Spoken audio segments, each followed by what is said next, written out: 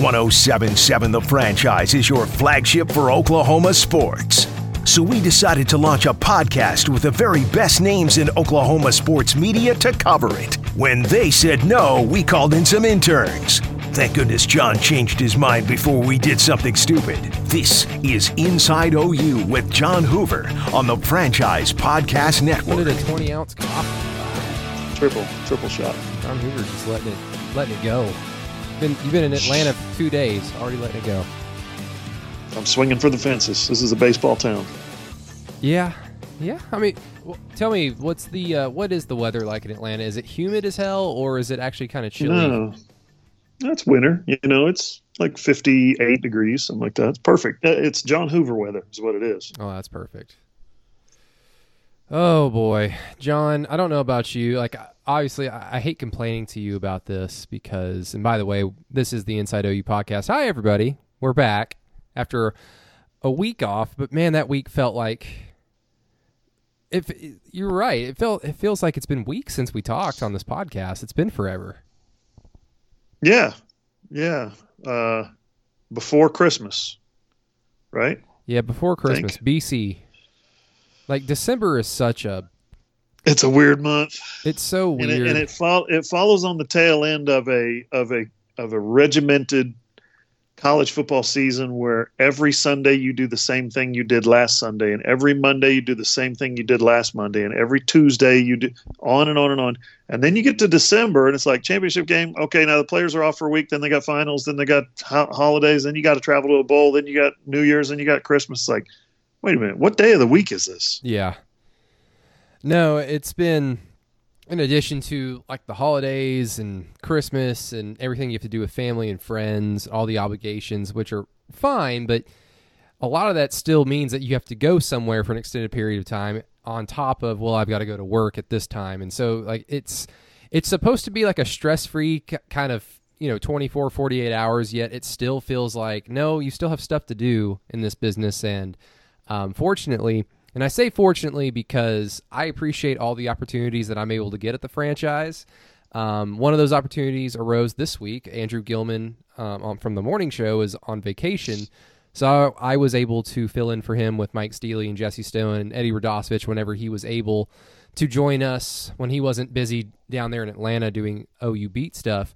I love that show. It was fun to do it Monday, Tuesday, Thursday, Friday, and I'm doing pregame tomorrow morning on the franchise from 7 to 9 with them. But my goodness, John, covering a Thunder game, until about midnight or 1 in the morning, and then having to wake up at 4:30 to go back to the studio for a 5:30 show. I haven't slept. I've slept maybe 6-7 hours total this week. Good thing you're young, not an old guy like me. I mean, I'm technically young, I guess, for another 10 months, and then I'm 30, and then you're no longer young at 30, right?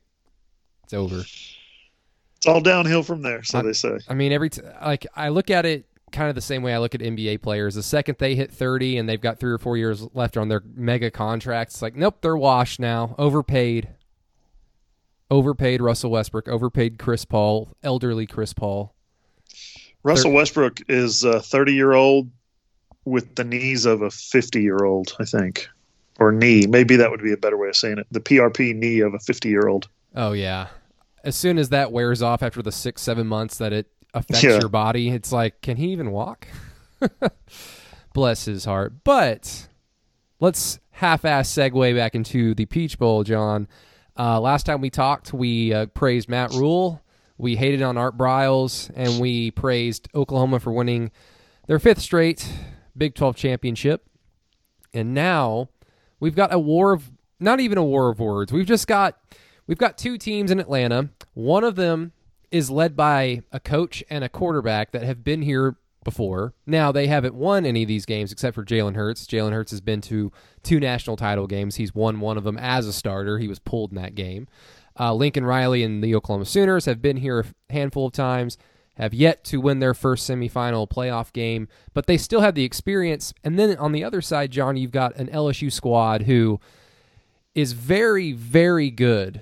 They are number 1 for a reason, and they are deservingly number 1 in my opinion. I would put them at number 1 over Ohio State, even though there was that controversy over the last few weeks as to who was actually number 1 out of those 2 teams. But Man, some of the things that they've been saying, I'll just say this. Pre-game words do not win or lose you games. I don't really put that much stock into bulletin board material. But if OU was saying stuff like this, I would be just, who the hell is leading this team right now? I would be asking that question. Yeah, I think Ed Orgeron doesn't discourage his guys from speaking their mind. It kind of reminds me a little bit, I hate to bring up old bad memories, but it reminds me a little bit of what you would have said, about Pete Carroll and the way he ran the ship. And you remember, of course, Ed Orgeron coached under Pete Carroll in 2004. And, that USC team had a heck of a lot of talent, like Hall of Fame, future NFL talent. This LSU team has some of that talent, probably not to the volume that team did, but they talked the talk that Trojan team did, and then they went out every Saturday and they walked the walk. This LSU team is 13-0, and they come into this college football playoff talking the talk against Oklahoma. About some of them have stiff hips and some of their DBs look slow, and CeeDee Lamb's outstanding, but some of those other guys really aren't. Offensive line is not great. Running backs are not great.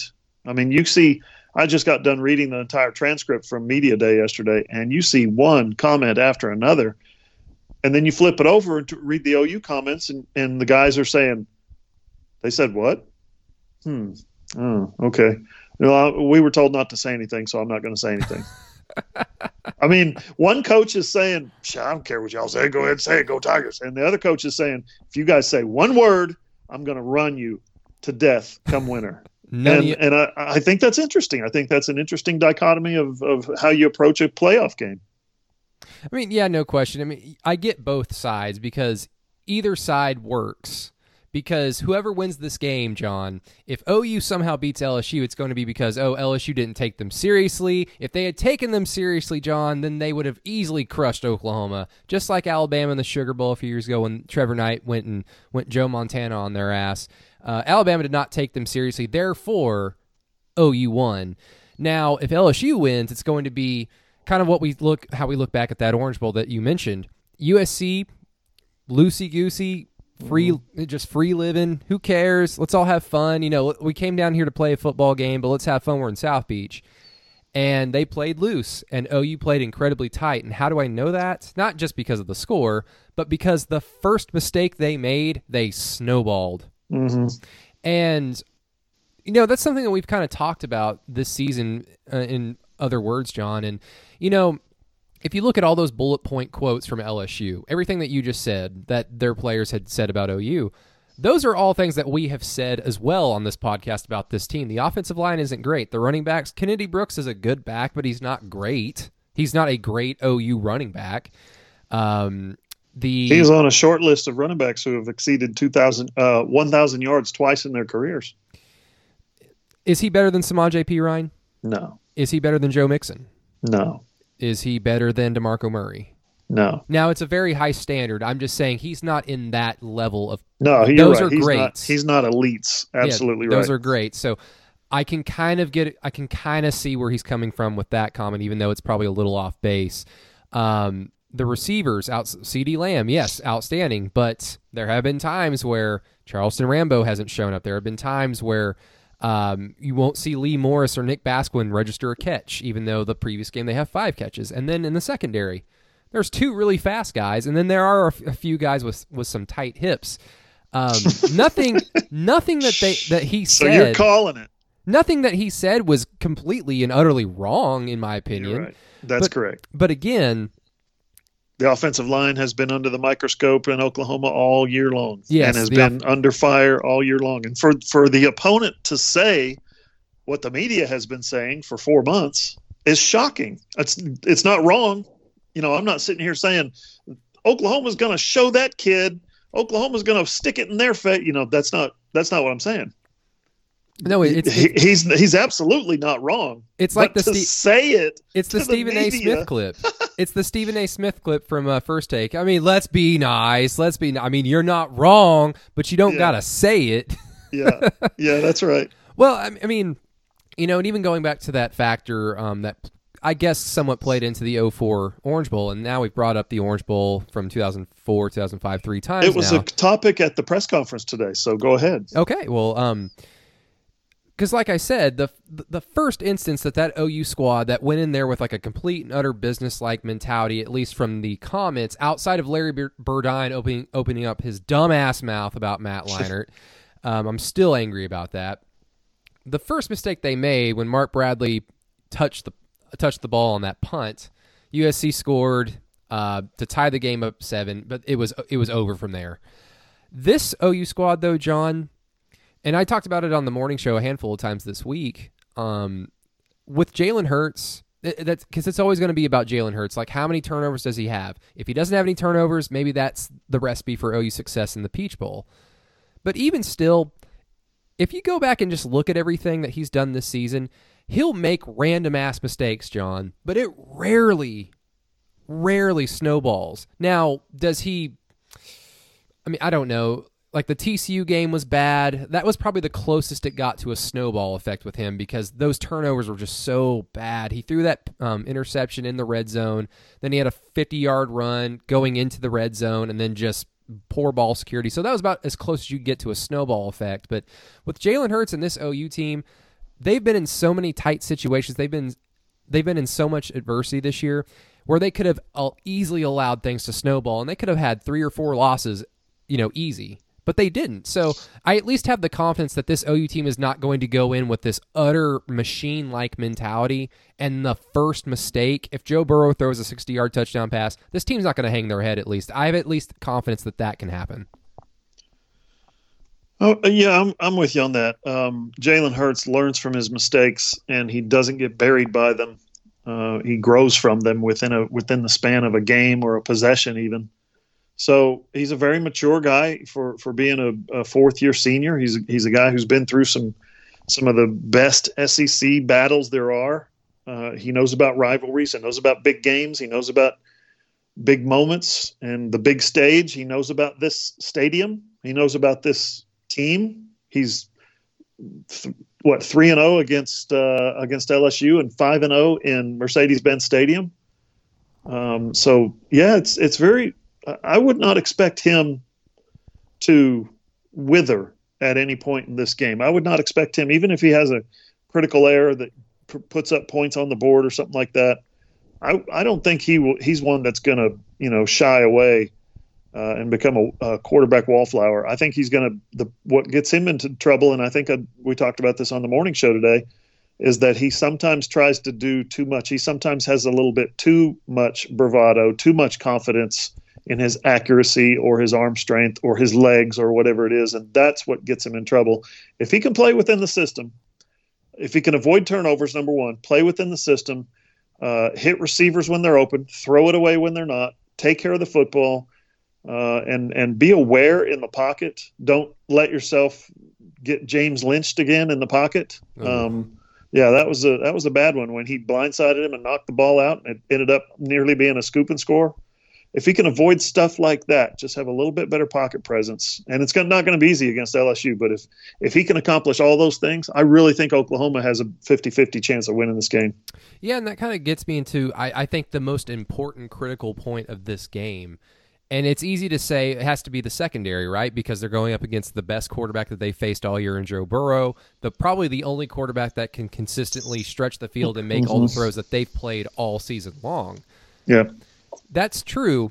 I really still think that the offensive line is the most critical point for OU this game. If they can give and allow Jalen Hurts a clean pocket where he can at least try to stretch the field. Because if you give Jalen Hurts time and he's not feeling any pressure whatsoever, he is accurate enough that he can hit a guy open. Has he missed some throws downfield in the last month and a half? Yes.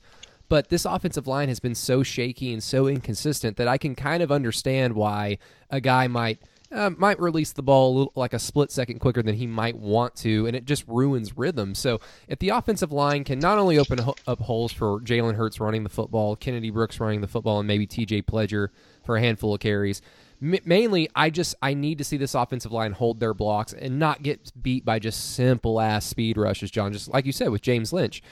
You can't get beat by simple speed rushes. If you give Jalen Hurts time, so that OU can at least open up the playbook a little bit, I think it gives them more than a good chance to win this game, because I've seen, and we've talked about this actually earlier today on the morning show, John, everybody is falling into that comfortable philosophy of OU's just going to run the ball, clock management, keep Joe Burrow on the sideline. And I get that. That's a comfortable, safe place to be in mentally. But if OU wants to win this game, they need to stretch the field. Absolutely need to stretch the field, and I think that comes down to the offensive line more than anything.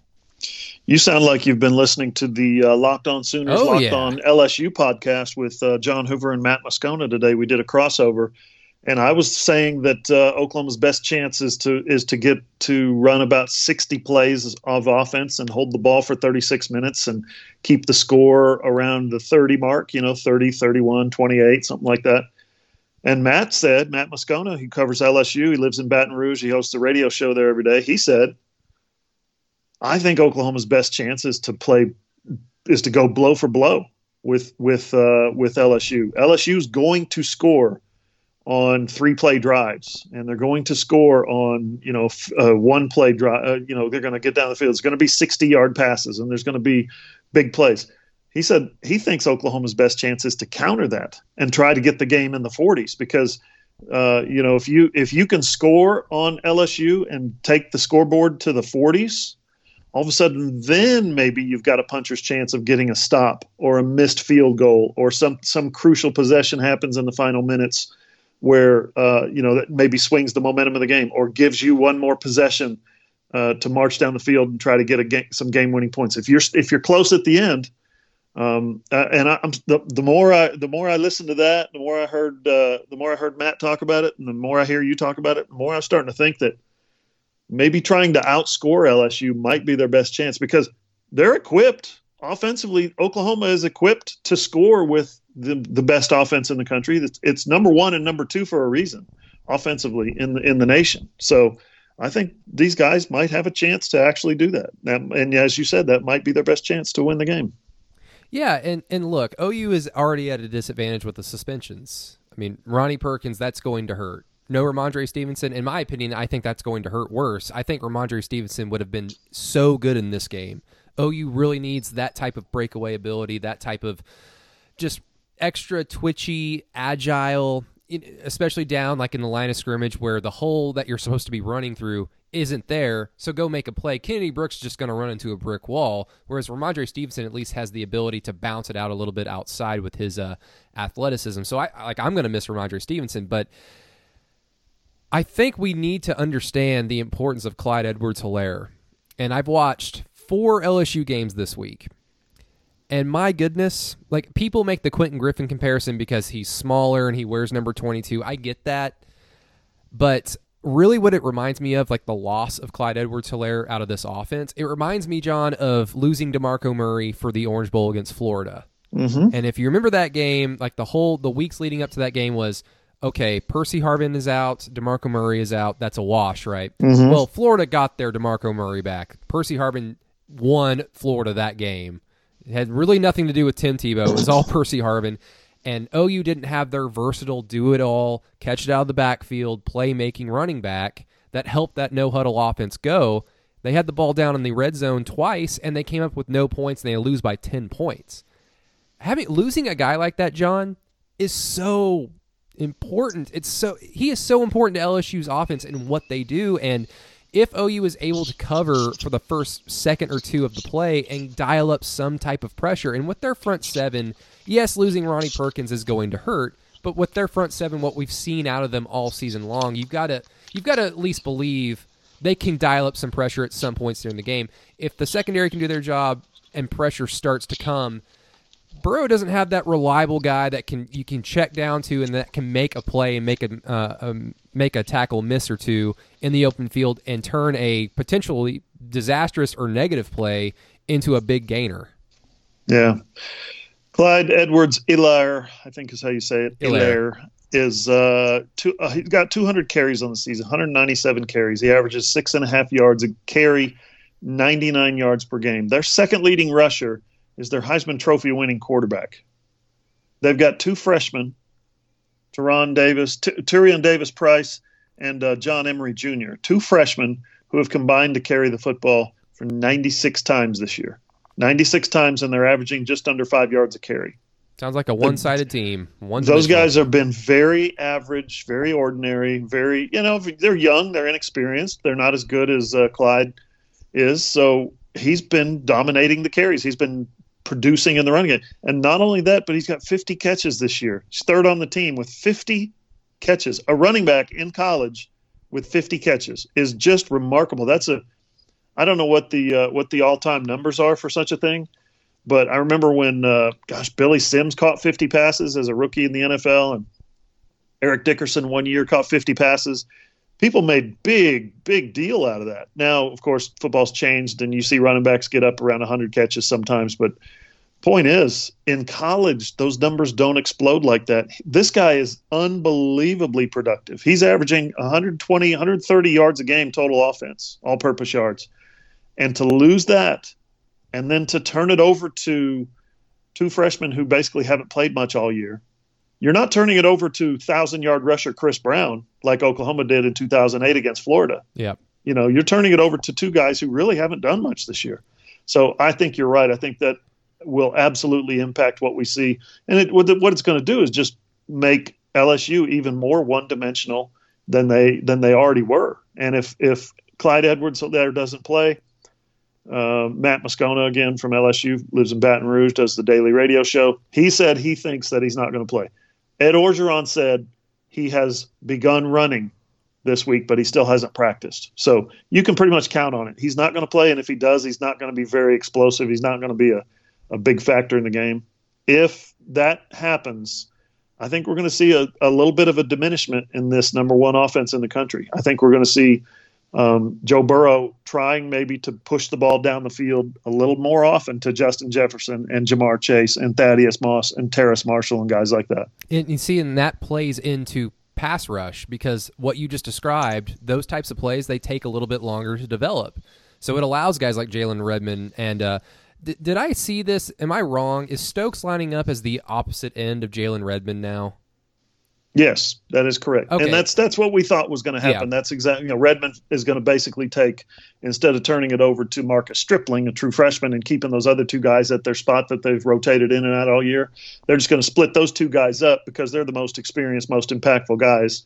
Redmond's going to take Perkins' spot, and LaRon Stokes is going to stay over at the defensive tackle spot / defensive end / whatever, and they'll fill in both sides as necessary. Yeah, and look, I don't want to compare the Texas offense to LSU's because obviously Joe Burrow is worlds better than Sam Ehlinger, and LSU's skill position guys are worlds better than Texas's. But like I see it in the same way. Like what was Texas trying to do? Like they couldn't run the ball because they had a backup quarterback as their running back, and Sam Ehlinger was he had nowhere to go. So they had to dial up plays that took a few seconds to develop, and it allowed OU's defense and their front seven to create so much havoc. And when you can allow your athletes in your front seven to basically, you don't have to just drop back every play and play in a zone, go be aggressive, go after the ball carrier, find your hole, run right through it. It allows them to play to their capability of what they, I mean, I don't know. It allows them to play to their athletic capability is what I'm trying to say. And to me, like, this is what I hate about bowl games, and I talked about it a few weeks ago with you, John. I don't really have my hopes up the day that the bowl is announced, and then we go through the same song and dance of like 1 week down, and we get closer and closer to it, and then I start talking myself into ways that OU can win. But again, not having their running back and OU being a very consistently good pass rushing team this season in the Big 12, I mean, it does give me a little bit of hope. And I don't know if it's completely unfounded. I don't know if it's just me being a homer, but I can't help but think about if LSU has to keep on throwing plays out there that take time to develop, OU's going to get home, their fair share of times. Yeah, and I don't know how much of a homer you're being. I thought Oklahoma probably should have beaten Georgia. And I thought at the time that Oklahoma was going to beat Georgia. I thought they had a puncher's chance last year with that offense, Kyler Murray and that offense against Alabama. This year, we were talking about it last night. What chance do you get? What percentage chance do you give Oklahoma? And one of us down in the media hospitality room said 10%. Another one said 15. I said, I think I'm going to go 30. I think I'm going to go 30. But the more I look at it, the more it's going to be tough without Delaire Turner-Yell and Ronnie Perkins on defense and Ramondre Stevenson on offense. It's going to be tough. It's going to be real tough. But I think I might bump that up to 35% now. The more I look at it, the more I break down the numbers, the more I break down the personal matchups. I think it's very possible. Yeah, because it's going to come down to one of two things. Like, we're going to learn something tomorrow, obviously. I mean, obviously we're going to learn who the better team is, but really we're going to see, was LSU just, they went through a gauntlet of a schedule, beating Alabama and Tuscaloosa. And I know Texas didn't become a good team. They were an average team and probably even a bad team, you could probably get away with saying. But at the beginning of the year, teams are different. Teams are more healthy, obviously, than they are in October, November, and December. Beating Texas on the road, that's a good win. I'm going to give LSU that credit because LSU beat them and somewhat derailed Texas' season. OU took Texas' soul for the rest of the year when they beat them in the Cotton Bowl. But beating Auburn, beating Florida, beating Georgia, that is a gauntlet of a schedule. But you look at some of those games, and I mean, how good is Georgia? I don't really know if we have an idea of how good they are because they're talented. This is kind of one of the reasons why I hate this playoff schedule, because I would love to see, I don't know, the Georgia Baylor Sugar Bowl before, or watching this game, or the Cotton Bowl, or whatever game they're playing in the Sugar Bowl. I would like to see just some of these bowl matchups play out, because I honestly don't know if LSU is one of the best teams that we've ever seen, or if they are just an SEC team that figured out the forward pass and took advantage of an Alabama team that had a ton of injury on the defensive side of the football, and Tua Tagovailoa going through some injuries before ultimately losing out on the season with the hip injury, and then playing a bunch of one-dimensional boring offenses in Florida, Auburn, and Georgia, and just taking advantage of the committee, highly ranking them, while OU's over here beating teams that you and I know that are well-coached and good teams, like Iowa State, TCU, Kansas State. We know that those teams are well-coached, but they're never going to get the benefit of the doubt in terms of being highly ranked. So, OU's over here pussyfooting around, and LSU's in the SEC just getting all this glory. Like, we're going to learn just how far away either the SEC is over the Big 12 still is, or if, hey, all that stuff, all those awards that LSU won, OU fans know exactly how you feel, because how many times have we gone through a season where OU sweeps all their awards and then they just throw out a stinker in their bowl game? Yeah. No, that's entirely on the table. Absolutely. Miss out on the Joe Moore, miss out on the Biletnikoff, miss out on not even have a contender for the Thorpe or the Outland or anything like that. Don't get a sniff, really, a fair sniff at the Butkus. And then, of course, the Heisman and the Maxwell and all the National Quarterback Awards and Player of the Year Awards, they all go to one team, it seems, right? And the guys who finish runner-up or at least feel left out, they're standing there going, okay, that's fine. Enjoy your awards. We'll meet you on the field. That's an interesting dynamic to me for this game, because we've seen it work the other way. And like you said, it doesn't always go – it doesn't go Oklahoma's way very frequently. It hasn't in the playoff yet. So I'd like to think that, LSU's going to approach the game with a little more team-oriented pride than to just say, we won all the awards, we're so great. But I'm telling you, going back to the beginning of our conversation, listening to the way those guys talked honestly, but still talked down to on the Sooners yesterday, I think that's something that might come into play. Those guys are really feeling confident, and it just means more in the SEC. Okay, you just get more awards, and you just get more wins, and you just get more trophies, and I'm eager to see how it plays out on the field. If Oklahoma, with their lineup, their talent, man for man, you're matching across the line of scrimmage from your guy, and you're trying to win your one-on-one matchup. I'm not willing to say Oklahoma's going to get just thumped in every one-on-one matchup. And, and I think I'm starting to come off as a little bit of a homer, and I hope that's not the case. I'm trying to look at it as objectively and pragmatically as I can. Like, for instance, I think Kenneth Murray is going to win most of his matchups. I think Neville Gallimore is going to win most, if not all, of his matchups. I think Stokes and Redmond are going to win a good percentage of their individual matchups. And then you get into the secondary, and I think Parnell Motley and Trey Brown are really going to have their hands full, like trying to stop the ocean. You know, you're standing on the beach and you're like, I can keep it from coming ashore. And here come all those receivers. That's going to be the hard part, especially without Turner Yell back there. And then offensively, you could say the same thing. You know, Creed Humphrey's going to win his matchup. I wouldn't put too much stock on the left tackle or the right tackle, but I think if they play as a group, the offensive line is going to be able to win a good percentage of its matchups. They're going to lose some because LSU's got some beasts both at linebacker and at defensive end. But then when you start throwing the football around, Jalen Hurts is going to have some opportunities for success. If they don't bracket CeeDee Lamb, if they get cocky and choose to single cover CeeDee Lamb, he's going to win a lot of matchups. And that's a bad thing for LSU. So I'm just saying across the board, I think Oklahoma's going to win its fair share of plays and matchups and one-on-ones. And then you're getting into, you know, who's going to make plays in crunch time. No, I think it's so difficult to kind of prognosticate this game from an OU perspective, John, because of history. I mean, we go into the Orange Bowl last year with offense led by Kyler Murray, one of the best in college football history, and you go up against Alabama, a very, very, very good Alabama team. They didn't win the national title, yes, but they were still so damn good. And it was 28-0 before you could blink. And now you transfer this over to now, and it's like, yeah, there's no Kyler Murray, but Jalen Hurts is still, he's a good enough quarterback to win you a national championship. I still stand by that. This offense is technically, statistically, the second best offense in the country, just a tenth of a yard behind LSU.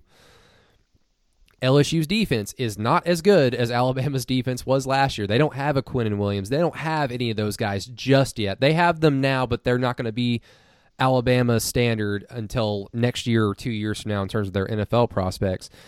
So when you think about all that, you come away with, you know what, OU's got a much better chance than they did last year. And like you said, you gave them a puncher's chance in the Orange Bowl last year, so it kind of equates to, man, this could be a toss-up, but then you kind of go back to, no, it's not a toss-up. It's so hard to really get a feel for this game.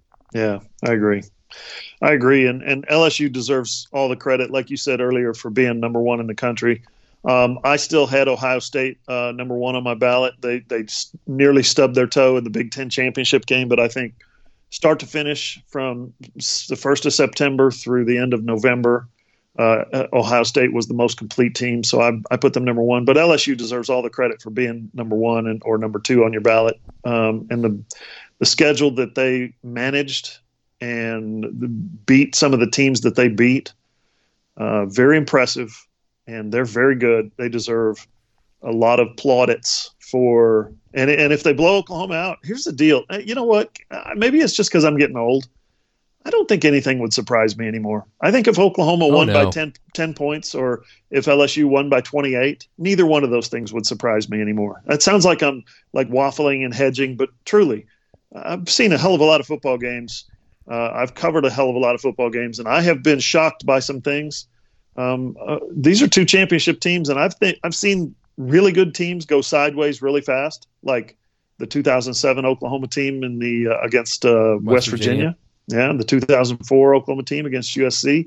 I've seen things get sideways really fast for good teams, and sometimes it just happens. So if Oklahoma blows them out, I'll be impressed, and I'll be mildly surprised, but I would not be shocked.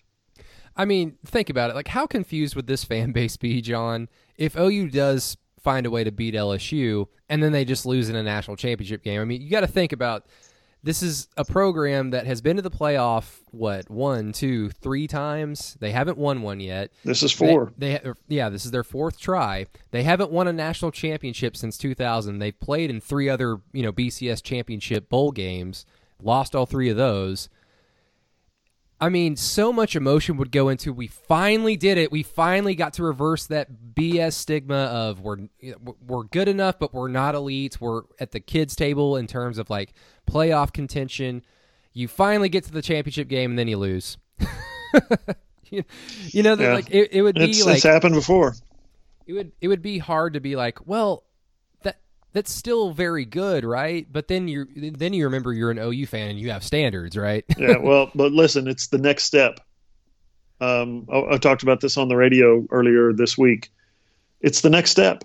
Winning a playoff game is the next step for the Lincoln Riley Oklahoma Sooners, meaning, to go 0-4 in the playoff, that would not be a good look. To go 0-3 under Lincoln Riley would not be a good look. You win the first playoff game. You can get recruited against with that number. Well, sure, you get absolutely, but you win your first playoff game with Jalen Hurts as your stopgap quarterback and a rebuilt offensive line and a brand new defensive coordinator. I'd say that's progress. So I wouldn't. Yeah, that's not something that I think OU fans would lament. Winning the first game and losing the second. But and listen, I'm not sitting here predicting. I think LSU is going to win the game 35-31. It is going to be a close game. I don't see LSU protecting a 14-point spread. But it would not shock me if LSU won the game by 28 points. It would not shock me if OU somehow won the game by double digits. Yeah.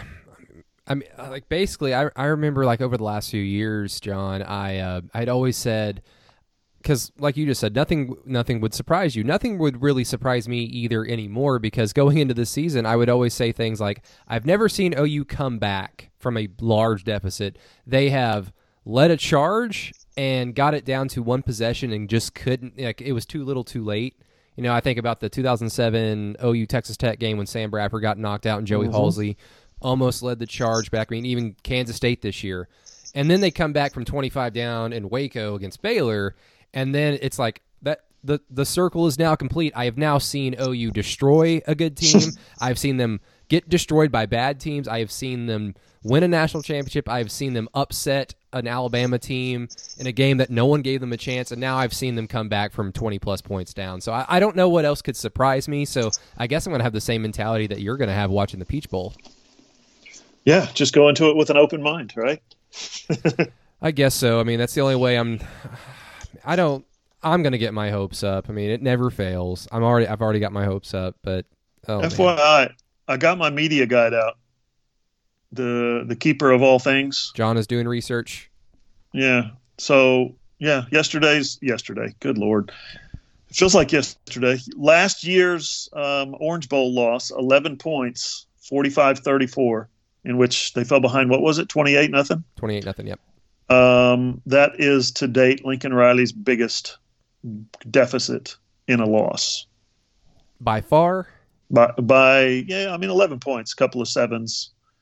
Iowa State was 3, and Kansas State this year was 7. So yeah.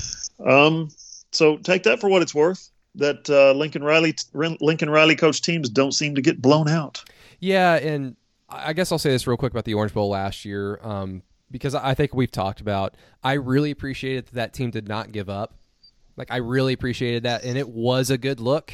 It was exciting to see Kyler Murray step up in the pocket and throw that 50-yard bomb to Charles Rambo in stride. That's a good look.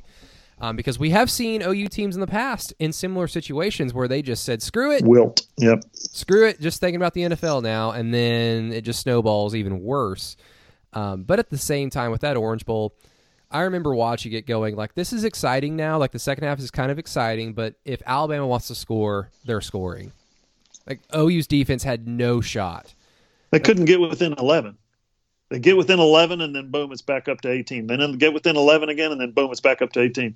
If they could have gotten a stop somewhere down the stretch and gotten that game within a single digits, one possession, that could have gotten interesting down the stretch. Oh yeah, they would have, of course, needed 2 stops. But the point is, if they could have gotten 1 down the stretch, they could have made the game a lot more interesting.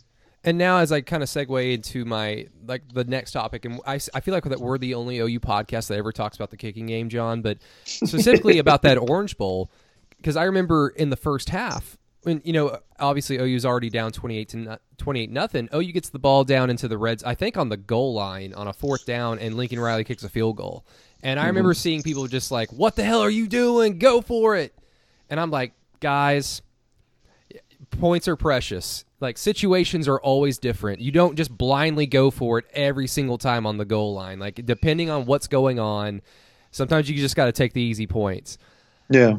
Sometimes you need something positive to happen. Yeah. Now, in hindsight, it would have been nice if OU went for it and got the touchdown, and then it's like, instead of being down 11, maybe they're down 8 or 9, and who knows what happens in the second half. But like I said, Alabama was scoring at will. OU's defense wasn't doing crap. But with this game, John, you've got, a lethal weapon in Gabe Burkett. He's not missed a field goal, and he hasn't just been kicking chip shots. He hasn't just been kicking comfortable, second quarter field goals that don't matter necessarily in the short term. He's kicked clutch field goals all season long. It gives me the confidence that if OU drive stall out and you've got a 40-yard field goal, then go ahead and trot Gabe Burkett out there. There's no reason in trying to force the issue and go for it, and then you give LSU good field position. But if OU does get into the red zone, John, I mean, what do you think is the best course of action? Because I feel like OU's really good at obviously moving the ball in between the 20s. It's just, it always comes down to Jalen Hurts making plays in the red zone by not fumbling, by not throwing it into coverage. Does Lincoln Riley trust him throwing into tight spots, tight windows? Because against Baylor, he didn't, outside of that Nick Basquin touchdown, which was a perfect throw. So, my question to you is, they get down on the red zone and it's a 4th down. Can OU win this game by kicking field goals? The obvious answer is no, but do you get what I'm trying to say here? Sure. I would say the obvious answer is no. To parrot off what you said, Oklahoma's going to need touchdowns. Here's something. So here's what I'm working on about to put the finishing touches on this story I've been working on today. This column is about the Oklahoma defense. And I know I wrote about the OU defense before the Big 12 championship game and how this was Alex Grinch's biggest stage and this is why he was brought. But I was wrong. Spin it forward 3 weeks. This is why Alex Grinch was brought here. This is his biggest stage. Atlanta, Georgia, the LSU Fighting Tigers. They've given up 99 points in their 2 playoff games. 54 and 45. 99 points, Oklahoma's defense. This is why Alex Grinch is here.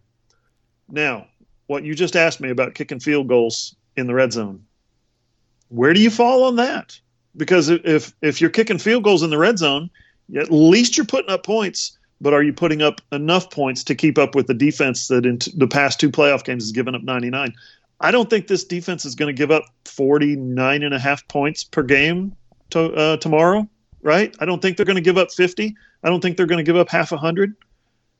But it's the number 1 offense in the country. They might. So in that respect, you might actually need to go for it on 4th down. You might need to actually try to keep up with LSU. And that's a scary proposition. But dude, Gabe Burkett has been automatic. He's 17 out of 17. He made 2 field goals in the wind, the wind tunnel that is Boone Pickens Stadium. Oh yeah. He made a clutch game winner, 31 yards against Baylor in the down in Waco, and then in calm conditions, what did he make? 3 field goals against Baylor in the championship game. Yeah, and I thought the best kick he's had all year was the field goal kick in Manhattan against Kansas State to put OU in a position to potentially win that game, because I think that was like a 45-yarder. 39 yards. 39-yarder. Mm-hmm. And just considering how everything went that day, he trotted out there. I was like, this is not going to end well. Yeah. And he just nailed it right down the middle. Right down the middle, yeah. He's been very good. He's been clutch. It's funny, Matt and I were talking about that on the other podcast, the Locked On Sooners, Locked On LSU podcast he goes, I listen to podcasts. Nobody ever breaks down the special teams, John. He said, we've talked to offense, defense. He said, let's talk some special teams. I'm like, hell yeah. It's like you obviously don't listen to Inside OU then, sir. I think he's talking more about the Locked On Network. But here's the deal. Cade York, if you're talking about a matchup of who's better, Cade York is a true freshman All-American. He's an SEC All-Freshman team, AP second team All-SEC. He's the kicker who replaced their kicker last year, kind of like Burkett is replacing Austin Seibert. Yeah. Big shoes to fill, but the kid's going out there and doing it. Matt said he missed some field goals early in the season, but he's been good in Big 12 or in SEC play. Burkett, I'm going to give the edge to Burkich on that one. You know, if you're talking about a clutch kick to win the game, if you're talking about a 45-yarder or something like that, I would think Oklahoma has a slight advantage. And the punting matchup is interesting too. I don't want to get too silly here, but the deep snapping competition is going to be off the charts. The deep John. snappers are future pros, NFL prospects. I just wanted to throw this kid's name out there just because it's fun to say. If I can get to my, is it an LSU player? Yeah, LSU player Zach von Rosenberg. Oh, boom. Is going to be going up against Reeves Munschau, who we in the OU media call Baron von Munschau. So you got von Rosenberg going against Baron von Munschau. How much fun is that? That's German royalty right there. Absolutely. Kick that thing right through the ceiling. Well, like here, I'll be a little bit more specific in my question. Let's say OU gets the ball first. They have the ball first, and they march down the field. They get it down to about the 10 or the 5-yard line. The drive stalls. They got a 4th down situation coming up. Should Lincoln Riley be uber aggressive and go for it, or should he just get the field goal? What you said earlier is 100% correct. Each game situation is different. If it's 4th and 6 and you feel like your offensive line needs to come over to the sideline and get a breather, they've been out there for a while, they're tired. If you get down, you pop a long play and then you're inside the red zone and you've got a 4th and 1 and it's only the 5th play of the drive or maybe the 6th, 8th play of the drive, whatever, and you feel like it's early in the game and they're not tired. Each you would go for it in that situation, I would think. Each situation is going to be different. And Brady, that's why Lincoln Riley makes $6 million a year. And you and I don't, because he's going to be the one who makes that decision. He's going to be the one who assesses the situation and says, kick it, don't kick it. Well, because I don't think I'll borrow his words here. There's not a cookie cutter answer for that. Well, because it felt like to me as the season wore along and OU started to become more of a ball control offense, and maybe that's why I'm about to say what I'm about to say. It seemed like a lot of the decisions that Lincoln Riley would make when it would get to this point, he would err on the side of, I have confidence in this defense. Now, that's a decision he would not have made his first 2 years as a head coach. He would have been like, go for it. I don't care. I have no confidence in this defense. So I just don't know, because like either way, you can look at that situation either way. He goes for it on 4th down in the red zone. They don't get it. Oh, man, he doesn't have confidence that this defense can stop Joe Burrow. Or he does go for it, or he kicks the field goal, and it's like, oh, he has no confidence in Jalen Hurts. They should have gone for it, right? Like, it's a damned if you do, damned if you don't situation. That's right. But it just really, to me, OU has to start off not fast. Obviously, it'd be great if they scored 21 points on their first 3 drives, but they just can't get down in a hole. Because if they get down in a hole, they don't have a Kyler Murray at the quarterback position that can start airing it out, letting it fly, all over the place. The Jalen Hurts that played in Waco, Texas, would disagree with you. And okay, he found all those secondary receivers. He found all those freshman tight ends. You know what I mean? Yeah. he was like throwing caution to the wind. Said, "Hell with it! I'm gonna just chuck the ball," and he did it. It's like he played free. It's like he stopped trying to prove everything to everybody. Stopped trying to prove to everybody that he's the Michael Jordan of college quarterbacks, and he just went out and threw the ball around. Yeah, and this is actually something I wanted to touch on because, like, when you put Baylor's defense up against LSU's defense, what do you come away with? I just want to, before I say anything, I just want to get your opinion. Yeah, I haven't really analyzed that. Baylor plays defense with no shame whatsoever. I think Baylor's defensive line is probably as good, if not better, than LSU's. Their linebackers are probably not as good, but they're, in terms of tackling and fundamentals, I think they're on that level. DBs, I'd probably for certain give the advantage to LSU in that one. I think this probably makes a little bit more sense if you're evaluating a basketball team. You can be a good defensive team in basketball and not have a shutdown defender on the perimeter or a Rudy Gobert, back protecting the rim. You can still be a good defense if everybody knows what they're doing. Communication is sound and everyone's playing. That's what Baylor does. Yeah, that's what Baylor does. LSU just has the talent. They've got the Jimmies and the Joes, like guys that can make up for if somebody goes the wrong way, there's a miscommunication. They've got guys that can still make plays in spite of that. And I'm just curious how that affects OU's offense, because I feel like OU's offense struggles against good team defenses because Jalen Hurts, a lot of his good plays are, when he's like, okay, my first read's gone, I got to take off. Baylor doesn't miss tackles. The second they hit you, they wrap up and the play's dead. LSU, that athleticism, and OU fans should know this because while the defenses have been terrible the last few years, they've still had a lot of talented freaks playing on the defensive side of the football. And when you just rely on your athleticism in the open field, you can either look like an awesome defensive player or you can look like an absolute fool because Jalen Hurts can just one-cut you and then it's a 30-yard gain. Yeah. So from that perspective, I'm digging for optimism here, obviously, John. And if any LSU fans listen, yes, obviously this is an OU slanted podcast. Me digging for optimism is a compliment towards you, LSU fans. You guys are very good. But that, to me, gives me a little bit of hope that this offense can have a little bit more success either in the ground game or in the passing game than they did against Baylor, especially in the second half. Well, let's talk about November, shall we? Let's take it back actually to October 26th for Oklahoma.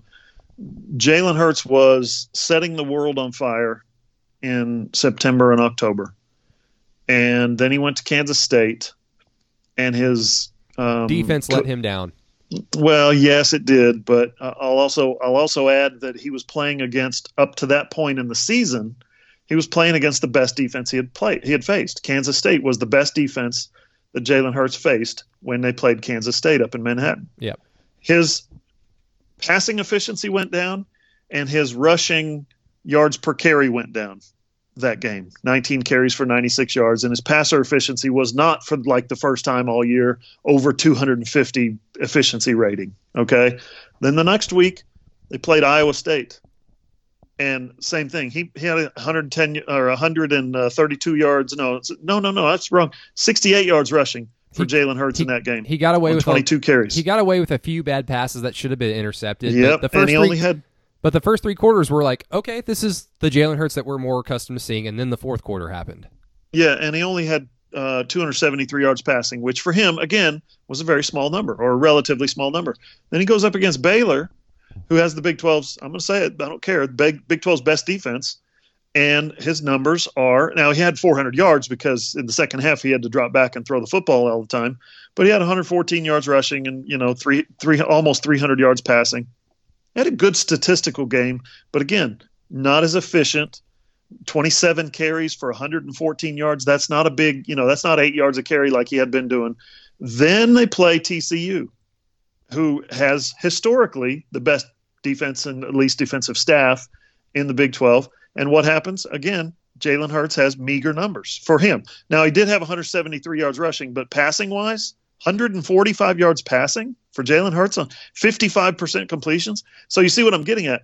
Those are Nate Hibble numbers passing-wise. That's right. That's pretty bad. And then they played, of course, Baylor in the Big 12 championship game, and his numbers in the Big 12 championship game: 23 carries for 38 yards rushing, and then passing-wise, he only had 287 passing, which isn't bad, of course, but it's not, eye-popping. So, Point being, he played those 5 games against those 4 opponents, and his numbers were very non-Heisman-like. His numbers were not mind-blowing like he had all season. Like he they had went been doing from all Heisman season. to All-American.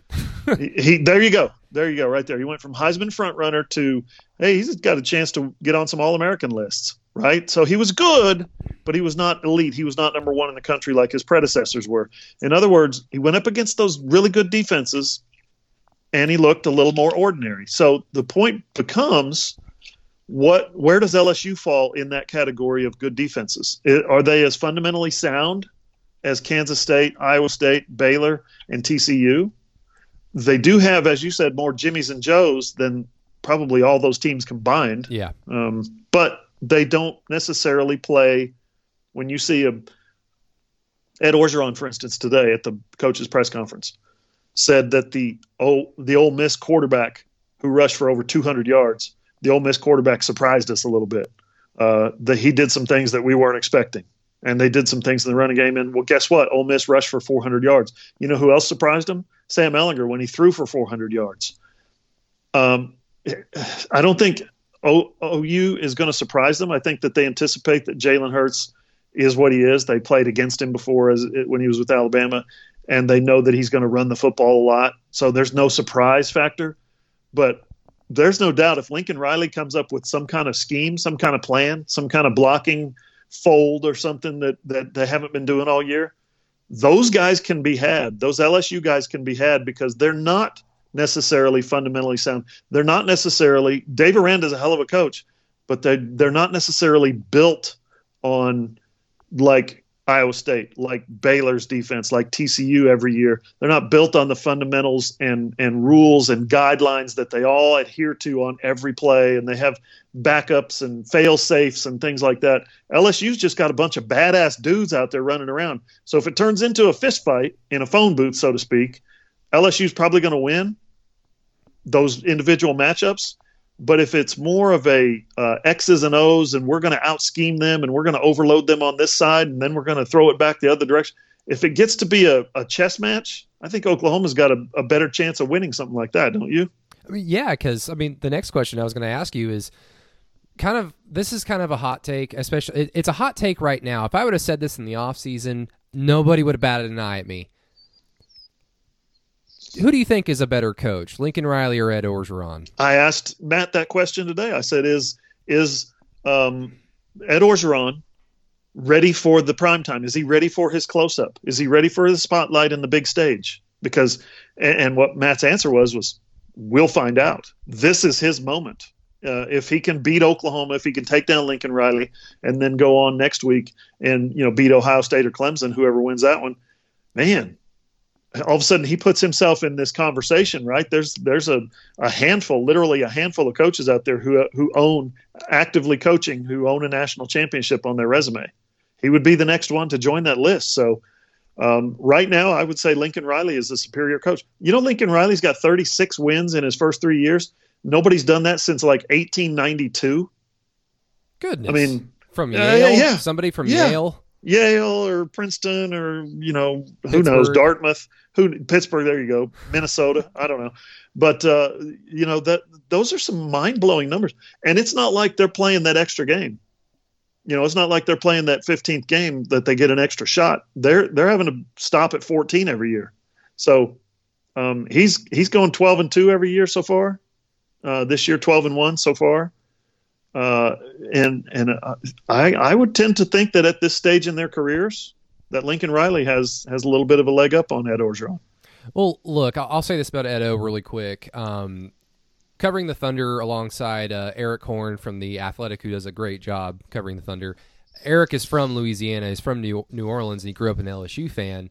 And he's given me plenty of crap going into this week, and I'm very nervous to see him if OU does lose when the Thunder come back from their 2-game road trip. But he has told, because obviously I don't know this as a non-native Louisianan, Ed O has done a very good job in embracing the state of Louisiana. Obviously, he's from Louisiana. He's done a very good job of getting the entire state to be proud of LSU. Now, that wasn't really a problem back with Les Miles when they were winning national championships. But Eric was telling me something about something was lost kind of in translation with Les Miles, and even with Nick Saban, because he was there for – how long was Nick Saban at LSU?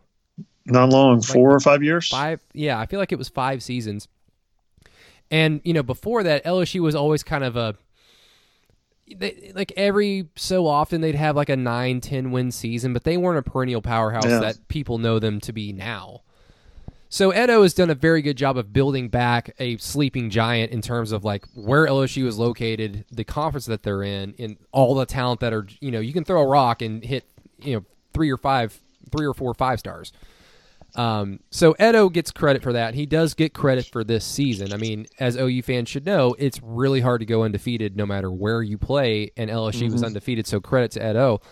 But going into the season, and the thing that I was talking about earlier where I was like, if I said this in the offseason, nobody would care.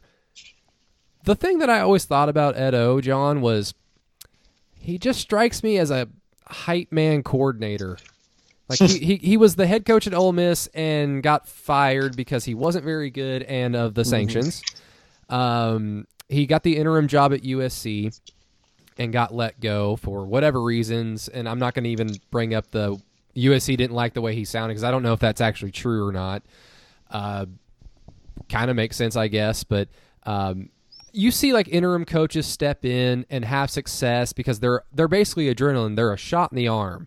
And they do things differently, and then opponents don't necessarily know how to combat them, and then the players start to rise up their level of play and play for their coach, their interim coach, and then there's some overachieving. So I just always saw Edo as an overachiever. I've never thought to put him in the upper echelon of coaches in college football. Now, if he beats Lincoln Riley in Oklahoma, he's well on his way to being in that conversation, and with where LSU is going recruiting-wise, it'll just keep going up and up and up. But that's we've talked about all these ways that OU could potentially win. You brought up probably the best point on this podcast is it needs to become a chess match. And if that's the case, Lincoln Riley will win this game. OU will win this game. Yeah, I think maybe I just don't have enough respect for Ed Orgeron, but I truly don't mean to be in that category, but when I'm splitting hairs here, I just give the edge to Lincoln Riley in terms of a schematic, chess match of a coach.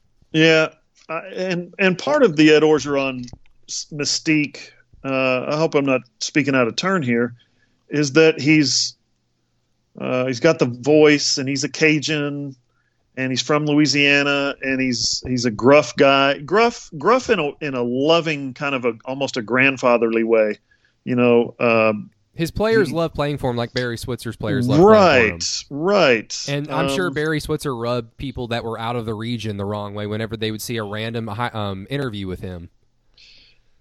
Yeah. Yeah, personality-wise, they might be similar in that way. He says all the right things and he's done all the right things, but I don't mean this necessarily in a bad way. So LSU fans, if you're listening to this, don't kill me. I don't mean this in a bad way. He's so gregarious and he's so likable and he's so outgoing that he's almost like a caricature figure. Like you don't seriously take him seriously as a coach, like a CEO type personality, like you see across the board at so many programs. He's more of a just a good old boy who just happened to get this job and he's having a good time doing it. And by golly, you know what I mean? I'm not trying to disrespect him. I think he's a hell of a coach and an unbelievable recruiter. I'm just saying that's the image that's out there. That's the perception. And when he stops practice and yells at his players during a press conference, hey, I'm trying to do a press conference over here. I mean, how many coaches in America do stuff like that? He's one of the few. So I like the guy. I like being around him. I like his energy. And I like the way he talks about his opponent. But what you're saying is not inaccurate in that the rest of the country might not necessarily take him seriously as a quote unquote CEO of a college football program. He's not a button down, straight laced kind of guy. Yeah. And coaches like that can still win national championships. So, I mean, trust me, it would not surprise me if LSU wins. It would not surprise me if LSU wins, and it's a byproduct of Ed Orgeron's coaching style. So, again, I'm just saying. And the players, like you said, they love him, and they play like hell for him. Yeah, and again, to clarify, I'm just saying, if the game starts to slowly play itself in OU is just beating LSU because LSU cannot figure out what OU is doing offensively, that's when you can start getting confidence as an OU fan that, this is going to age well this game. Lincoln Riley's going to out-scheme Ed Orgeron. But real quick before we get out of here, John, you did get a chance to talk to somebody that we might be talking about a lot in the next coming years, Mr. Spencer Rattler. Ah, yes. Yes, Spencer Rattler. And I got to see the first 2 or 3 minutes of that video. Mm-hmm. And then you can find that video at thefranchiseok.com. Yes, and your YouTube page, Johnny Hoover, on YouTube. Very upbeat for a guy who obviously came in with every single bit of confidence a human being can have. 5-star quarterback, best quarterback in the country. Then Jalen Hurts comes to town and kind of puts a halt on his career start at OU. And all signs are, of course, pointing to him being the starter, and then Tanner Mordecai being the second best quarterback in the country, according to your logic, John.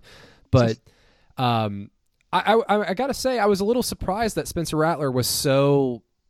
I liked his attitude, because the thing with me for Spencer moving forward, like the talent is undeniable. Even in the few times that we've been able to see him, he can make all the throws. He's athletic enough. He's your prototypical Lincoln Riley quarterback. The thing with me with 5-star quarterbacks that have all that confidence is just what goes on between the ears. What's the maturity level? What happens when he hits adversity? And those are things that we're going to see. Yeah. So it doesn't really matter at the end of the day how someone conducts himself in a media scrum, but I've got to say I was not turned off by how Spencer Rattler engaged with you and reporters in that scrum.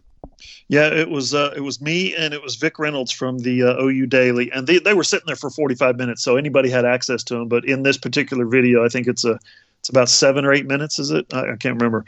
It's me and Vic Reynolds from the OU Daily, and we're going back and forth asking him questions. By the way, someone on the YouTube channel in the comments called me a sick narcissist for trying to take down the OU program, which is probably the coolest thing I've ever been called, a sick narcissist. I'm going to actually get that. I'm going to get T-shirts printed that say sick narcissist on it. So can't wait to, maybe I'll change my Twitter handle. Instead of at Johnny Hoover, it'll be at sick narcissist. There's that. Be sure to post a lot more selfie videos now. No doubt. Me. Yeah. But, here's the deal. When you haven't talked to a guy all year, you haven't had access to a guy and he doesn't know who you are, and you've got 10 minutes to ask him as many questions as you can. That's kind of what you're seeing in that Q&A is a little bit of let's get to know you. Let's let the viewer or the listener or the reader get to know you a little bit. So I'm going to ask you some easy questions. No, it's important that players kind of they may not want to know who you are, your whole life story as a writer and a reporter, but when they can recognize you, that does help the relationship. Absolutely. Yeah. They open up a little more. I was talking to Neville Gallimore yesterday after media day got over I said, man, listen, I just want to tell you how much I appreciate you coming in, doing all these interviews. I said the same thing to CD. I said the same thing to Kenneth Murray. Are you trying to say CD's going somewhere, John Hoover? No, just told him. I just told him. Just wanted to let you know I appreciate you coming in and doing all these interviews. And I told Neville Gallimore, man, I'm sorry for all those CFL questions I asked you, but I'm from Alaska, and so I grew up on the CFL. He was laughing about it. So they understand when you've gotten some FaceTime with them more than once. And I actually told before the interview, I actually told Spencer, I'm the guy that put on Twitter, Spencer Rattler almost wiped out on a Lime scooter. And he started laughing. He goes, that was you, huh? I said, yeah. That was me. And, he said, yeah, man, those leaves, they piled up right there. And I hit that curb. And I said, that's exactly, I described the whole thing. And from then on, a lifelong friendship was forged. Yeah. I think those are the things that allow you to, as a beat writer or as a columnist like myself, who shows up all the time, those are the things that allow you to gain a little bit of trust with the people that you're covering. And even a sick narcissist like me is going to need a little bit of trust out of somebody. And so when we have a conversation, it's not just some of the Q&As that we've seen here from Peach Bowl Media Day. Stuff like somebody asked Parnell Motley, where are you from? Washington, D.C. Oh, okay. What high school did you go to? I went to this high school. Oh, okay. Is that in PG County? No, it's not. Did you have a lot of weapons in high school? And I assume by weapons he meant on the football team, like receivers and quarterbacks and running backs, not, guns in school. Yeah. There has been some really bad Q&As. I think I just posted a brief one of Joe Burrow. The Somebody Joe Burrow one, yeah, I saw that. That was funny. So how are you feeling? I'm feeling fine. Do you have the sniffles? Are you a little sick? Yeah, I feel a little sick. Hey, so can we get started? No, I'm going to go to the bathroom first, and I'll be right back. That's actually in the Q&A. I thought the Parnell Motley questions were going here. I thought the Parnell Motley questions were heading towards. So is that in PG County? And if Parnell Motley said yes. Oh, are you a snake like Kevin Durant? And then the reporter throws down a smoke bomb and he disappears. And then Parnell Motley just sits there and goes, okay. Yeah, as a sports fan, when you hear PG County, the first person you think of, unfortunately, is Kevin Durant. Brooklyn Net, Kevin Durant. Forget to say that sometimes. Real quick, I want to make a quick point.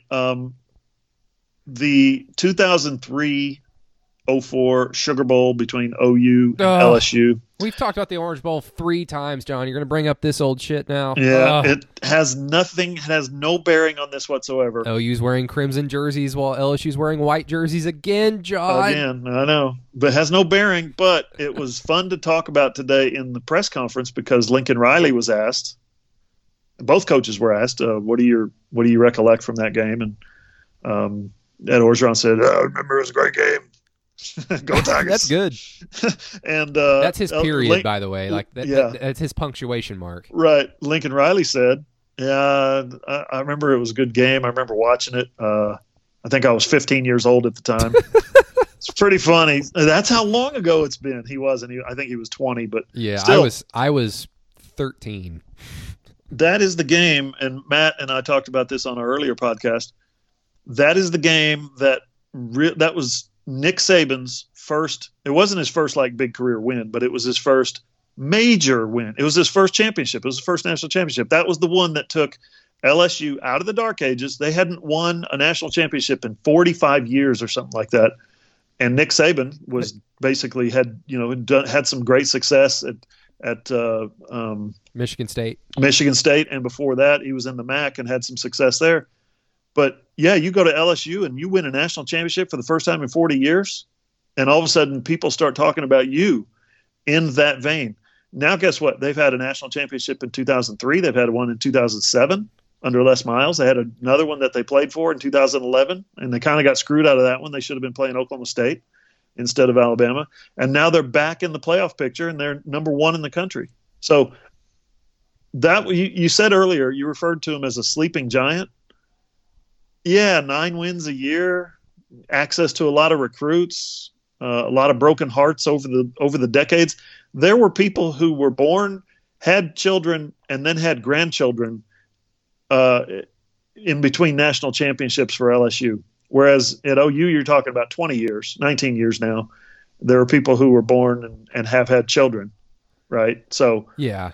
I mean, but they haven't had grandchildren. You see that with a lot of SEC schools in their history outside of Alabama, and the reason, one of probably the major reasons, is a very sad one. SEC schools and Southern schools didn't like black people, and they didn't let them play, in their home state schools until the early 80s, the 90s even? No. 60s, late 60s, early 70s. No, when did Bama, 70s. It was Switzer and Bear Bryant did it. Bear Bryant did it after Switzer and Chuck Fairbanks did it.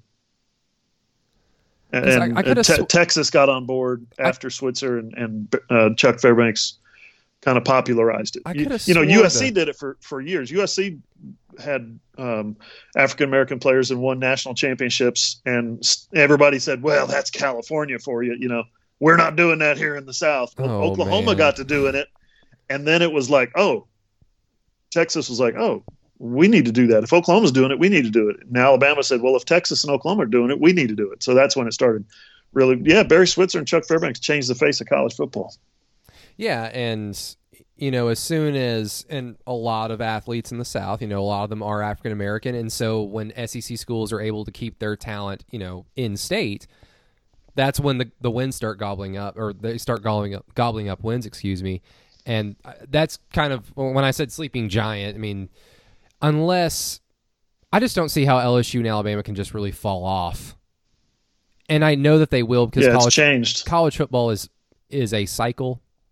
Time is a flat circle, of course.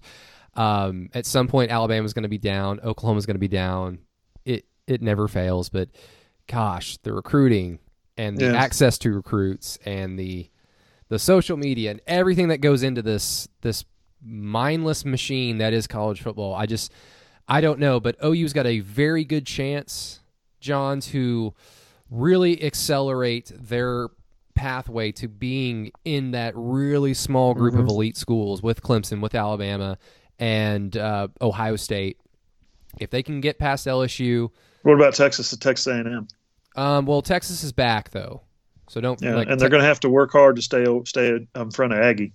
Oh, right? Is that how that works? Oh, of course. Now, for most people listening to this podcast, I don't know if this will matter, but really quick, I want to get your take. OSU, Texas A&M, who you got?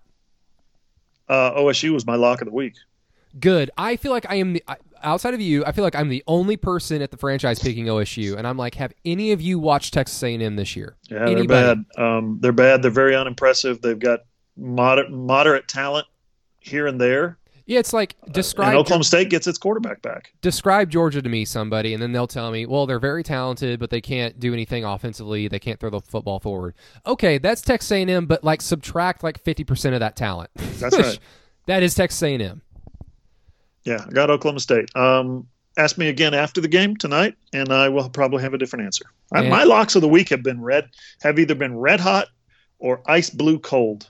I can just. It's been crazy. I'm like, one week I'm like, God, I was so smart by picking these guys, and then the next week I'm like, what the hell was I thinking? Oh, you win some and you lose some, but I can always just call you back on Skype and then re-edit the what you just told me about the what is it, the Texas Bowl or the Houston Bowl? The Houston Bowl is the Texas Bowl. The Texas Bowl is in Houston. Yeah, okay. It was one of those things. I can just when you have to guess at what bowl you're playing in, that's not a good. Well, like, not a good look. I could have swore that Iowa State Notre Dame was in the Russell Athletic Bowl, but I guess it's in the same venue in the same city. It's just called something different now, right? Yeah. Have we talked about? Oh, I know you're trying to wrap up, but I just want to get to this real quick. No, have go we ahead. talked about the new LSU and Joe Brady and Joe Burrow and that offense representing the new SEC, so to speak, in terms of we need to score 45 points a game? In other words, I was talking with Matt about this last week on the crossover I'm podcast. so glad you brought that up. I This is an stood amazing and point. applauded when you were like, it's funny, you guys figure out the forward pass, and then Yeah. you throw out all these caveats of, well, this is why our defense isn't putting up record-breaking numbers anymore, because we're not playing boring-ass I formation offenses anymore. LSU's defense has had its troubles this year when its offense has been marching up and down the field and putting down 90 plays a game. I'm That's tired. when LSU's defense really struggles. Think about that. And I told Matt on the podcast, I said, you guys are just getting to, in the SEC, you guys are just getting to where the Big 12 was in 2008, which is, man, we got some badass quarterbacks and some badass receivers, and we're going to sling it all over the yard, and y'all can't keep up. Oh, and by the way, our defense can we get some more oxygen tanks over here for our defense? Because 3 plays and we scored. We had a 1-play, 79-yard drive, touchdown, and our defense needs to go back out there. Or we threw a pick 6 and our defense needs to go. What is going on in the SEC? And that's why I think, going full circle back to part of our original conversation, one of the reasons I think Oklahoma's best chance of running a lot of plays is because LSU's defense is – Matt explained to me on the podcast today, their fourth quarter, their worst quarter scoring wise by far of any quarter this season is the fourth quarter. They're getting like blown out in the fourth quarter, or they're giving up a ton of points, I should say, in the fourth quarter. And spread offenses have a hard time. Yes. Hard time ending games. And that plays right into what Oklahoma does, which is grind, 13-play drive, 10-play drive, 15-play drive, and then fourth quarter comes along and you are gassed. You've been out there on the field for 75, 80 plays, and, oh, my God, the fourth quarter is just getting started. We still got 15 minutes of this? That's where Oklahoma has a real chance in this game. I'm going to feel so badass if OU wins the Peach Bowl in that exact fashion. I will just put this part of the podcast on loop, and I'll just be honored that I was on it. It's like, yep, we knew it all along, everybody. You clowns, giving OU no chance. By the way, did you see, what's his name? Damn it, what's his name? The guy on ESPN that always says outlandish things. Not Jim Mora. Eddie Radosevich hates him, or loves him, I should say. JoJo. Yeah, JoJo. What's his name, though? Joey Galloway. Did you see his score prediction? No. 66-64 LSU. Lord. I mean, I think if it gets that high score, and I think Oklahoma wins. I mean, if Kyler Murray's back there slinging the ball, then sure, that's not a crazy prediction. What a dummy. It is stupid. That's first class stupid. But seriously, if it gets in the 40s, the higher the score gets, I think the better Oklahoma's chances are. If it's a low scoring game, or if relatively, if it stays in the high 20s or low 30s, I think LSU has a better chance of winning. 66, 64. What an idiot. That's a special kind of stupid, isn't it? Can you imagine if like you're walking around media day and then for some reason Kirk Herbstreit sees you, hey John Hoover, you want to jump on and talk OU football with us on SportsCenter? And you're like, sure. And then you're on with like him and then all those other clowns, and then you bring up blah blah blah numbers, blah blah blah history, blah blah blah this, and they're just like, what is this research that you? What is research? What is that? What, you watch the games? Dude, we don't have time for that. Highlights, man, and then narratives. Yeah, we get our highlights from the SEC network. Come on, John. Narratives. The SEC network CGI's Oklahoma's offense into looking like Jalen Hurts, like basically what Jim Mora Jr. sees. Jalen Hurts has been carrying this Oklahoma team for the last 2 months. Yeah, he has. Whatever. Mm-hmm. John, any final thoughts? Anything that you like about Atlanta? Anything that you're excited about tomorrow outside of the game? I just had my first Starbucks of the week, so I'm excited about that. I hope all our listeners had a Merry Christmas. Oh, yes. I had to travel on Christmas Day, and that was a unique experience because I walked into the airport, kissed my wife goodbye, got my suitcase, went straight up to the Southwest counter. Nobody was there. Then walked upstairs to the security gate and walked straight up to the magnetic resonance imager or whatever that is, the X-ray machine. And there was nobody there. I've never traveled on Christmas Day that I can recall. And the airports were, relatively speaking, they were empty. Our plane coming from out of Tulsa to St. Louis was about half full. It was amazing. Twilight Zone shit. It was amazing. Did you fly out of Tulsa or Will Rogers in Oklahoma City? Tulsa, because that's where I live. We have an airport in Tulsa. You didn't know that? That's why I asked. Would you fly out of Tulsa or OKC? Tulsa International Airport. There you go. We can get anywhere we want. So I was on the globe. I guess because I guess that makes sense because Steve McGehee from Channel 9 Oklahoma City, he mentioned on Twitter that there were millions of OU fans in the airport today, and that the security line was. He's like, I've never seen it so long, and I just reading that tweet gave me anxiety. Yeah. Well, here's the thing: is the LSU fans who have never been to a college football playoff, they're already here. They've already taken over Atlanta. OU fans, they've been drunk tailgating that thing since the SEC title game. That's right. And as Matt said today, act like you've been there before. Well, LSU fans have never been here before, right? They've been to Atlanta. They've been to the SEC championship. They've won big games, but they've never been to the playoff. Oh, that's why they've taken over this town. That's a little silly. They've won national championships, man. No, BCS in 2007. Come on. I mean, there's been a dozen years. These people are drunk, literally drunk, but they're drunk for some success. And I mean, Alabama has been stomping their face. They've won national championships more recently than OU. Well, sure they have. Yeah, a lot of teams have. Sorry, but it's true. I see playoff. But OU has been in the playoff, is what I'm saying. Okay, that's why OU fans are like, let's wait until the 27th to go down. I don't want to go down there and spend a bunch of money, have my heart broken again. I think that's where OU fan is versus LSU fans. Like, woo, we got the number one team in the country. Woo, go Tigers. That's where LSU fans are. I mean, I'll remove my OU fandom. I want OU to win because I don't want LSU to just get gift-wrapped another damn championship playing 10 minutes from their campus. Yeah, at least it's not in Baton Rouge this time, or New Orleans, or Metairie. In the national championship in New Orleans? Oh, the national championship is, yes. Yes, it is. Yes, it is. I was talking about this game. That's why I was like, remove my OU fandom. That's why I want OU to win if I'm just a casual fan. I think maybe LSU might be a team of destiny when it comes to that kind of thing. Oh, God. I know. Oh, here's another thing that pisses me off when I think about it. OU has played they've played the media darling a handful of times over the last 20 years. They've played Matt Leinart. They've played Johnny Manziel. They've played Tim Tebow. Mm-hmm. Now they got Joe Burrow. They've never beaten any of them, and it angers me. Was Winky not the media darling in 2000? Come on now. I think you're right. He probably wasn't. I feel like he won that Heisman basically because Josh Heupel's second half of the year was so bad, and then B, Chris Winkie won that for like a career achievement award.